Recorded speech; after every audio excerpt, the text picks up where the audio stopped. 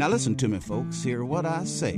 You got to eat your oysters every day. They put your love life back on track. The nature's own aphrodisiac was singing, ooh, ooh, yes, it's true. What a little oyster might do for you. Ooh, ooh, ain't it fun? Now here's some things them oysters done.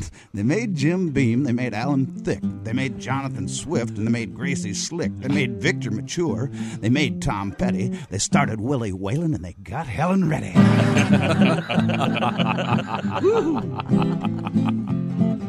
They made Tom Cruise, they made Oscar Wilde, they gave Gary Hart, but gave Gomer Pyle. They made William Hurt, made Lucille Ball, made Wilson Pickett, and that ain't all. Ooh, ooh, ain't it true? What a few oysters might do for you.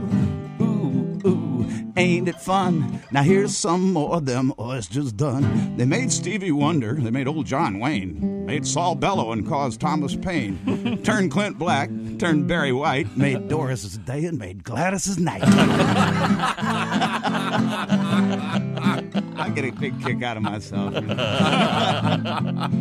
They gave Bob Hope, they gave Percy Faith. They made Marvin Gaye, but they made George Strait. They made Bobby Short and Lester's Flat. And hey, they even did more than that. Singing, ooh, ooh, yes, it's true. What a few oysters might do for you.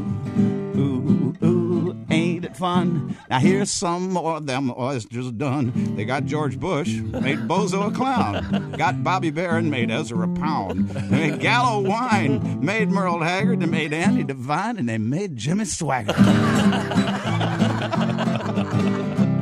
This stuff's even funny in the morning. Yeah. Sure is. I like it. Okay, they made Rich Little, they made Huey Long, they made B.B. King, and they made Niels Armstrong. And if you ask my wife, she would tell you quite gaily that best of all, they made old Pat Daly. Ooh, yes, it's true. What a few oysters might do for you. Ooh, ain't it fun? That's all about the oysters. Now I'm done. All right.